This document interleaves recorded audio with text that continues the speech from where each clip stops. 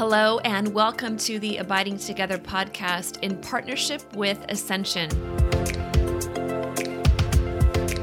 Abiding Together is a place where you can find connection, rest, and encouragement on your journey with Jesus Christ. My name is Sister Miriam James, and every week I am joined by two of my dearest friends ever, Heather Kim and Michelle Benzinger. What you're going to find is we're three normal women who are on the journey, who laugh, we cry, we have all kinds of adventures, and our heart is to share our love of Christ with you, our friendship, and all the beautiful and broken places that we encounter. So you are most welcome to join us on this journey. Grab a cup of coffee, get settled in, and welcome home. Hello, and welcome to our latest episode of the Abiding Together podcast. And we are, my dear friends, in the section 2 of our journey to the Chronicles of Narnia. So we're so excited about this. This has been an amazing journey so far. And so we, as usual, have been talking already for quite some time about all things good, true, and beautiful. And I'm actually in Minnesota right now, where it is literally Narnia outside. I think it's like 2 degrees. And Christmas has already passed. So I'm like lamenting. I hear it with the kids. I'm like, I'm so there with them. But Michelle, how are you today? I know you're still in Florida. So I see you don't have your winter hat on. So I'm guessing you might be transitioning someplace else. No, it is freezing today. It is below freezing and it is cold. No. But I'm here with you and I already have my coffee and I'm good to go. I'm excited to be with you all and see your cute faces. And so our Heather's dear face, and sisters, so lovely. Oh man, it's just too early, Michelle. It's too early for this. Seriously, I'm showing you serious love right now. So soak it up, Heather. Heather, how are you, dear? Good. I got up early this morning to be with you all. It was like 5 something in the morning, still dark outside, but we're recording on the day that there was a beautiful blood moon last night. So that was super cool. It was just beautiful where I am. So yeah, it's lovely. Happy to be with you. Happy to be in this series. It's super exciting. And I love just the excitement of everybody that I'm seeing online and social media getting into the series with us. So it's super exciting to be on the journey together. It's true. And I've heard so many stories since, we talked about launching this series of women, everybody from, men and women, but saying everything from like, I haven't read that since I was in 3rd grade and I'm getting out my same copy to like, I've never read that story. I don't even know what it's about. So it's cute. Yeah, so everybody's welcome. Wherever you find yourself on that journey, you're most welcome. And so last week we talked about just the C.S. Lewis and his whole vision for the story, and we talked about chapters 1 to 4. So if you want to catch up on that, you're most welcome to do that. So today we're going to talk about chapters 5 to 8 and what happens to the kids as they find out that Lucy is telling the truth and they enter into Narnia itself. And so chapter 5, the title of the chapter is Back on This Side of the Door.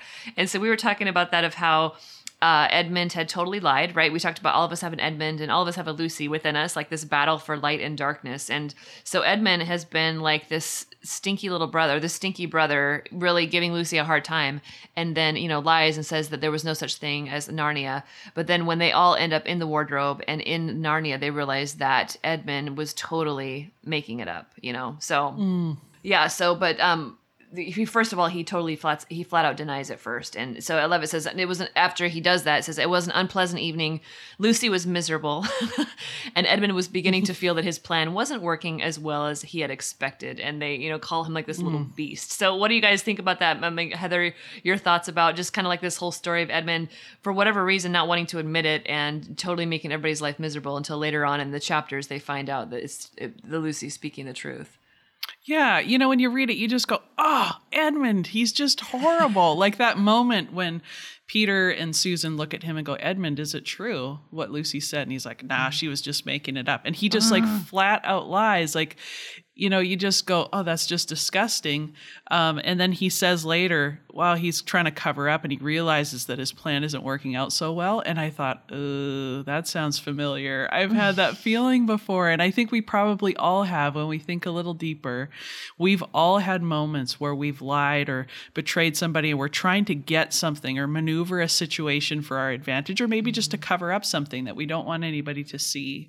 And then we have that sinking feeling when we realize, oh, my plan isn't working. Like this isn't going so well. And we're sort of faced with our own treachery for a moment, which is always hard. Those moments are hard in our life, but I think necessary for the redemption that God desires in each of us. What were your thoughts about that, Michelle? Yeah, I love the line where it says, "You don't think anything at all," said Peter. it's just spite. You always like being beastly to anyone smaller than yourself. We've seen that at school before. We've seen that at school before now. And is, okay, so what is it in us? I was thinking, okay, there's an Edmund and a Lucy in each of us. What is it in us that wants to make people feel smaller than they are? You know, because there is something about us that we don't like something about us.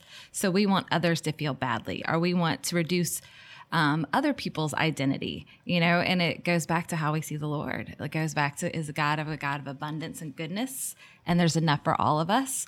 Or if someone else is being blessed or singled out or chosen, it takes away from us. You know, we feel like, okay, it takes something.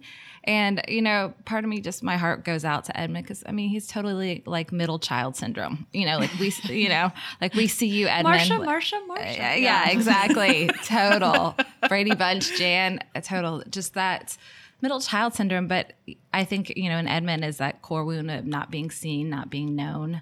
And he's going to make other people feel small to make himself feel bigger. And so just asking ourselves those deeper questions. Okay, why would I do that to other people? And what is my inner motivation to even do that? Make other people feel small, you know, and just to see that, you know, and it's a hard one because it's in all of us. And we all do it. Yeah. And we all do it in small and big ways, and just trying to root that out of ourselves. And it's interesting that that's apparent to the witch from the very beginning. Exactly. And she speaks directly to that desire, but in the wrong way, right? Like she promises things that she's never going to come through on. She tries to boost his ego and tell him that he's going to be the king and all of those things. Like she knows exactly where to go, which I think is very representative of the enemy. He knows exactly where to go in our hearts, like of what wound to trigger. That's so true. Yeah. And look at the bravery of Lucy later on in that, a couple of paragraphs down in that same passage, after, you know, they say Edmund's making people smaller than himself. Lucy responds to, says, I don't care what you think, and I don't care what you say. You can tell the professor, you can write to mother, you can do anything you like. I know I've met a fawn in there, and I wish I'd stay there, and you all are all beasts. And so, you know, she's just like, but this little, like, you know, once again, she may be little, but she is fierce. She is going to stick to her truth, you know, and she is going to stick to what she believes because she knows it's true. And even though her older siblings are telling her different, she is going to stay steadfast to that truth. And, that's probably why she's one of my favorite heroines in literature, Lucy, just her littleness, but her fierceness and believing the goodness of people. So I love that part. Oh, that's so true. Yeah. Because you see that Peter and Susan are now in a quandary, right? Yeah. And so the quandary is then you take it to somebody else who can help them sort it out, which is such a great tool in our own lives, is that when we're wrestling with something and we have two opposing things happening, or we're not really sure what to believe, that God sends people into our life. And I think Heather, you're going to talk about that, the people that can help us, which is so important and so necessary. And you see the professor as such a wise father figure, as such a wise, figure of wisdom in this story, where Peter and Susan begin to kind of state their case. And is Lucy, is she lying? Is she crazy? Like, what's the deal? And so they make some great points. So Heather, I'll let you go ahead and talk about that. It was really a good point that you made earlier. Yeah, I love their interaction with the professor. It's just fascinating because it's funny because they go to him knowing that this is, or believing that this is all a lie. It's a made up thing. They're concerned about Lucy's mental health at this point. They're like, is she a total nutter? So they go to him to ask some questions, and he asks questions back to their presumptions. Like they're saying, it can't possibly be real. And he said, really? Oh, why not? Like he starts to ask the deeper questions. And I think this is really a good allegory part about faith and like when we disbelieve and what questions we need to ask and the presumptions that we make about God. And sometimes we need to ask a deeper question, which the professor does in a beautiful way. And that whole interaction really reminded me, and also you, sister, you said earlier about the C.S. Lewis proofs of God, of the existence of God, the lunatic liar, or whatever the other part is. I don't Lord, remember. yeah. Lord. Like people call it his trilemma. So either Jesus Christ, he's a liar, right? So he's totally lying of who he is and what his mission is on earth and what he's going to do. He's either a lunatic, he's mentally ill, or he's really the Lord. And really, that's kind of what the professor presents to Peter and Susan. And, he really asks them to kind of rely on their own experience too. Who's more trustworthy? Like, is Edmund more trustworthy, or is it Lucy? And if Lucy's more trustworthy and she doesn't lie and she's clearly not mentally ill, then she must be telling the truth, even if it's hard for them to believe. And it's really great because, they talk about how, if something's real, it has to be present the whole time. And it's, that I think that Peter says it right there. He says, I think it's on page 47 in my version. He says, well, for one thing, if it was real, why doesn't everyone find this country every time they go into the wardrobe? I mean, there was nothing there when we looked. Even Lucy didn't pretend that there was. And then the professor says, well, what does that have to do with it? And Peter says, well, sir, if things are real, they're there all the time. And then he says, are they? Yeah, that's what I'm talking about. Exactly, where he just begins to ask the question. He's like, really? Like, why are you making this presumption about it? I love that. And I love that he brings like logic in it, but he brings critical thinking into it. Like, to really, how do you discern? Yes. How do you know? And not only do we need storytellers, like I think of the world always needs more storytellers, but we need story listeners. People that listen to our story and ask the deeper questions of our story. And do you know this to be true? Why, and really ask us the questions in our story. Where do you see the truth of God in your story? Where do you see that? And it's interesting. One of my kids, we were talking about a certain thing and they made a really quick judgment on another faith group. And I asked him, I said, well, why do you think that? Well, they, did this. I said, well, how did they grow up? So we were explaining how they grew up. I said, what were they told? Like, you were told this, but they were told that. So I said, do you see where their narrative comes from? So you need to ask them questions. You don't need to just assume they believe certain things or differently than you without asking the question and really listening for the answers. And I think the professor is a beautiful example of like, all right, how do you critically think with the Holy Spirit without having a critical heart? And that's the beauty, I think, of just really listening to people's stories and listening, all right, what narrative are they telling themselves, and what narrative are they telling them, themselves about God and how he works in the story. And to go back to what you said, sister, the importance of asking someone with wisdom in our life. Yes. When we have questions and things that we can't figure out, I mean, this is why it's so important to have a good spiritual director, someone that you can trust, someone who is going to speak the truth and ask the deeper questions into the things that we're believing. Oh, it's so true. Yeah, we certainly all need that. We need each other. And it's just very interesting, that the questions that professor poses to them, and he doesn't rush to answer. And I think, we were talking about earlier in our own private conversation, just about the dangers of, say, like the mob mentality of social media, of like viral videos, of things that, in emotion force you to, quote unquote, force you to make a decision to choose a side right now. And those things are usually dangerous.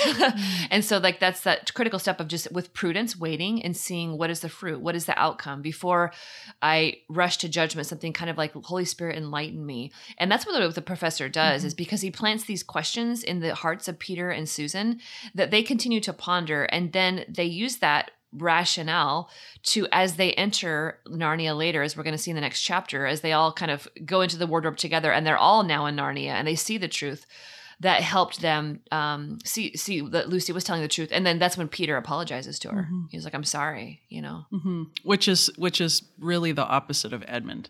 Like Edmund refuses to apologize. We see this dichotomy again between two characters where Edmund refuses to apologize. It's just the most painful thing to admit that he's wrong. And Peter is so quick to apologize. Like right away, he says, will you forgive me, Lucy? I'm so sorry that I didn't believe you, which is just beautiful to see his heart. Like Peter's heart is so good. Yeah. So they go back through the wardrobe. They're running from the housekeeper and they go back through the wardrobe and all four enter into Narnia. And then they realize, oh, this is really true. And I love how even Susan says they put on the coats that are in the wardrobe because it's so cold there.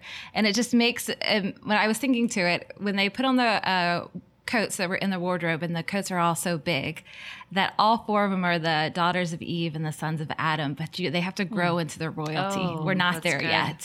So I was just thinking to myself, like, okay, God has given us these royal identities, but we have to grow spiritually and maturely, emotionally and into our royal identities and who we are as the daughters of Eve or sons of Adam.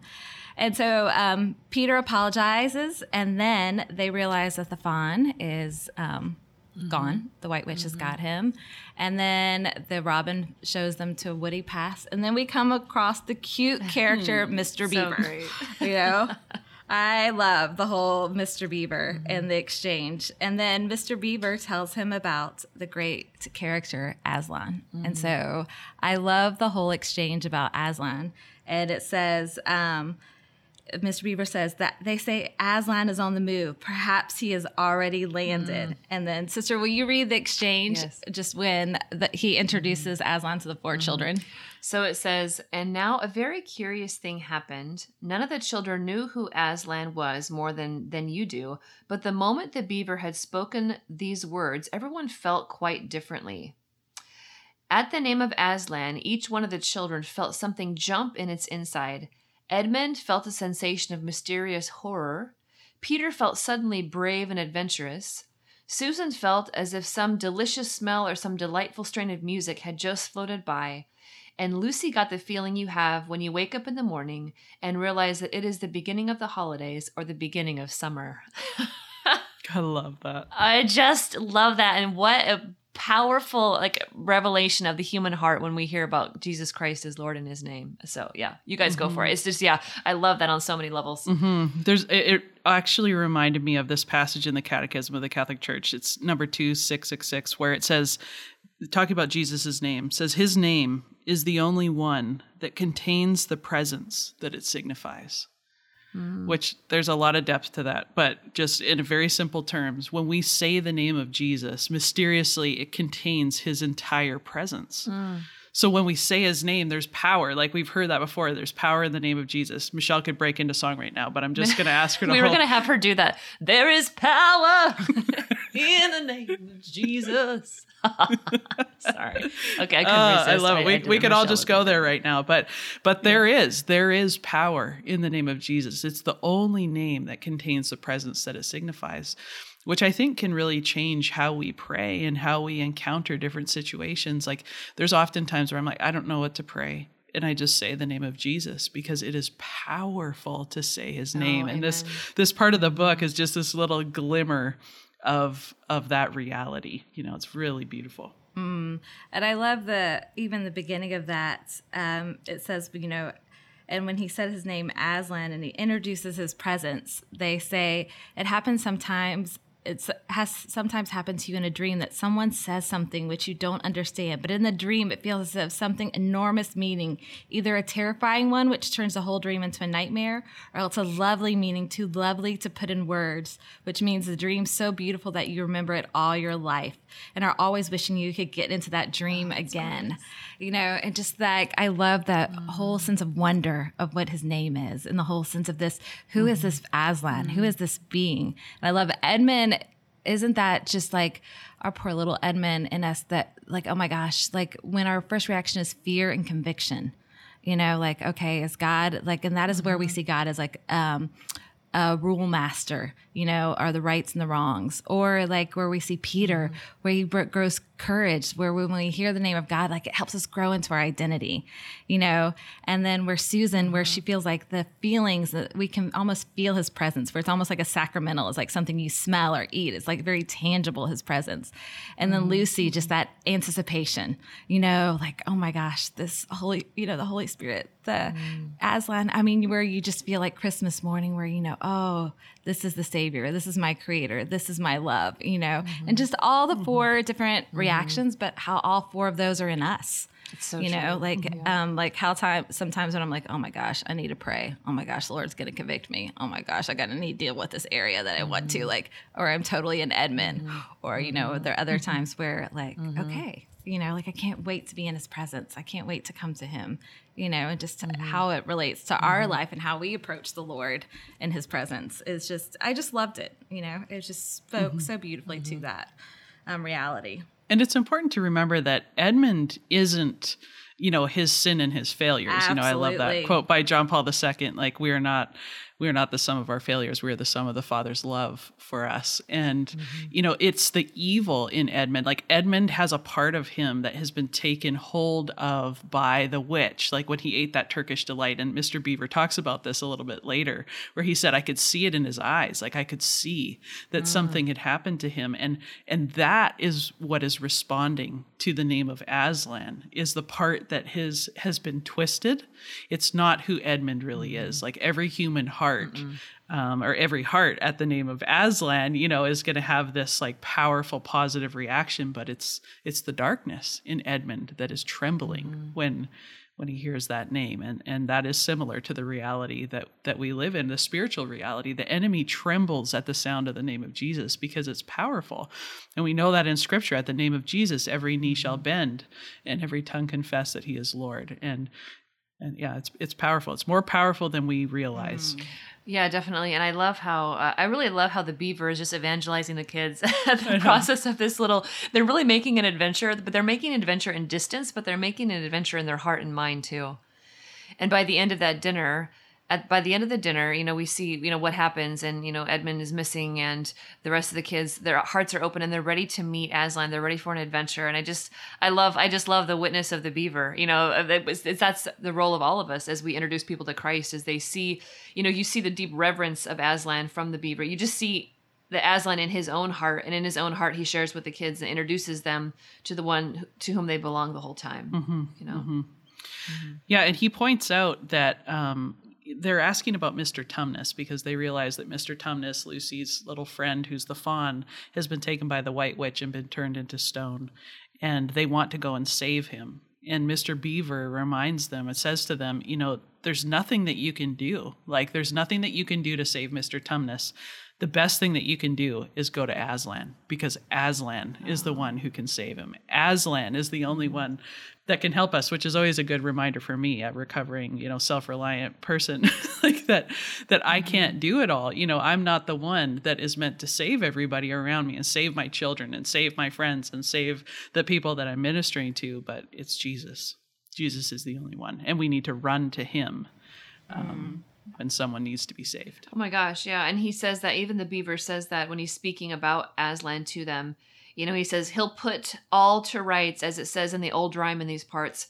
Wrong will be right when Aslan comes in sight. At the sound of his roar, sorrows will be no more. When he bares his teeth, winter meets its death. And when he shakes his mane, we shall have spring again. Ugh. I absolutely love that whole poem. It's just it's a powerful anthem, and it's just a powerful reminder. Like, even the whole imagery of shaking his mane, just that he is constantly, and a little bit before that, they says, it's no good, son of Adam, said Mr. Beaver, no good you're trying of all people. But now that Aslan is on the move once again, and that God is always working, even when we can't see that he's working, he's always moving and he is always working. And I love Lucy's heart, where she finds out that Mr. Thomas was turned to stone. And but she says, but Mr. Beaver, said Lucy, can't we? I mean, we must do something to save him. It's too dreadful, and it's all on my account.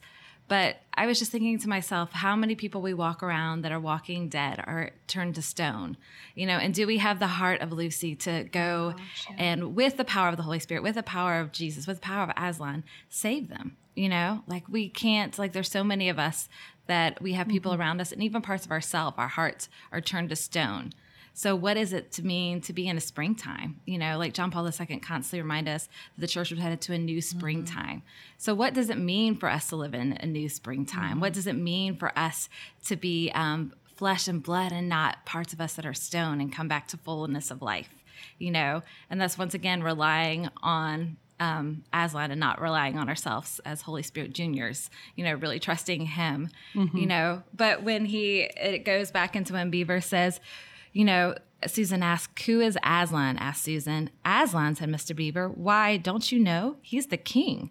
He's the lord of the whole wood, but not often here, you understand.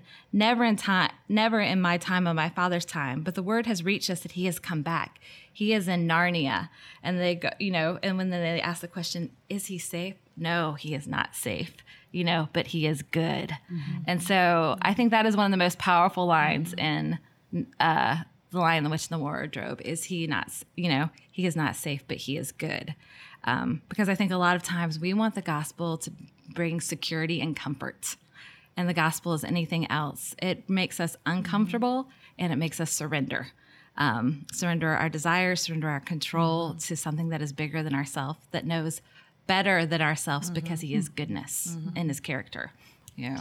That's so true. Definitely. Yeah, that's so true. And I mean, I love that whole kind of, interchange between Mrs. Beaver, Mr. Beaver, and Lucy, when she realizes that Aslan is not a man, like what you're saying. And, she's like, oh, he's not safe. He's a lion. And she, that's when, like you said, Michelle, but I just love the quote where Mr. Beaver says, safe. He said, Don't you hear what Mrs. Beaver tells you? Who said anything about safe? Of course he isn't safe, but he's good. He's the king, I tell you. And I think of, for me in my life, safety as far as just having a story where I've had just huge violations in my story. I remember when I first read that, honestly, it was a bit troubling to me because I want Jesus to be safe. And I was kind of misunderstanding what they're really talking about here, because he's not talking about safety versus harm, because God will never harm us. But he's talking about safety as in beyond my control, that God is so far beyond my control. He's not in my control. He's not in my little box. And he is so good, and his kindness is forever, and his mercy and kindness leads us to repentance. But his goodness is overwhelming, and it's unnerving. And that's such a beautiful thing. So it's not about safety versus harm, but about safety as in control versus the magnanimity of God and all he wishes to do in our lives to break open our hearts to beauty and to reveal his beauty to us as well. It's so funny. We are in a season right now where we are really stepping out in faith again, where like the Lord has given us a little reprieve to rest. And now he's like, okay, you've had your rest. You need to step out in faith. And, he's just put some things in front of my husband and I. And last weekend, we just were really stepping out in faith, and a couple of things happened. And I was just exhausted, because it really just stretched me and it grew me. And I'm really having to trust God, and I can't do it on my own. And I looked at Chris, we were getting to bed, and I look at him and I said, okay, I know Pope Benedict says, we are made for greatness. And not comfort, but I was like, I really think I'm made for comfort. I was like, this greatness stuff like really stretches me, and it was just such overrated. Yeah, it is. And I was like, we were talking about it, and I was like, oh my gosh, I'm so Edmund. Like, give me my Turkish delight, give me my comfort, give me my, desires, and I'll make you, don't cause me to grow. Don't cause me to step out in faith. Don't cause me to do things where I can't see the ending. But yet it was so funny, even just in this last week of stepping out, there's something about that comes alive in me, that steps out in faith. There's something in me that has lying dormant and has come back to life in the last week, just being like, oh God, he's trustworthy and he is good. And isn't it fun to be on an adventure with him? Like, I forget how much fun it is to be on an adventure with the Holy Spirit. And when I limit him to my own plans or my own dreams, but he just blows those up, and his plans are always so much better. And it's risky, and you don't know how it's going to turn out. But man, it's fun to be on an adventure with him. It just is. Oh, and your heart would die if it was safe and boring, Michelle. Like, as much as you say you want the comfort, like, we all know that you need to live life on the edge to be fully alive. And that's what God wants for us. He wants us to be fully alive. And I agree with you, sister. Like, that quote about, well, he's not safe, but he's good, can sometimes be a stumbling block for some people, because they're like, well, isn't God supposed to be safe? I want him to be safe. But you articulated that so well. And that was my exact thought as well, that safety isn't about, just like the comfort or that we can rest there. It's about control. Like, we want to be in control, but our hearts don't come alive when it's like that. He's good. And to remember God's intention in all things, that he is good. And a lot of this last part of the discourse just reminded me of the book of Revelation in chapter 21, 4-7, where it says, speaking about God, because we need to remember, we're talking about a fairy tale in Narnia, and then we're talking about reality. We're not talking about two fairy tales. So here's the reality. Let's ground us back in the truth again. It says, he will wipe every tear from their eyes. There will be no more death or mourning or crying or pain, for the old order of things has passed away. He who is seated on the throne said, I am making everything new. And then he said, write this down, for these words are trustworthy and true. He said to me, it is done. I am the Alpha and the Omega, the beginning and the end. To the thirsty, I will give water without cost from the spring of the water of life. Those who are victorious will inherit all of this, and I will be their God, and they will be my children.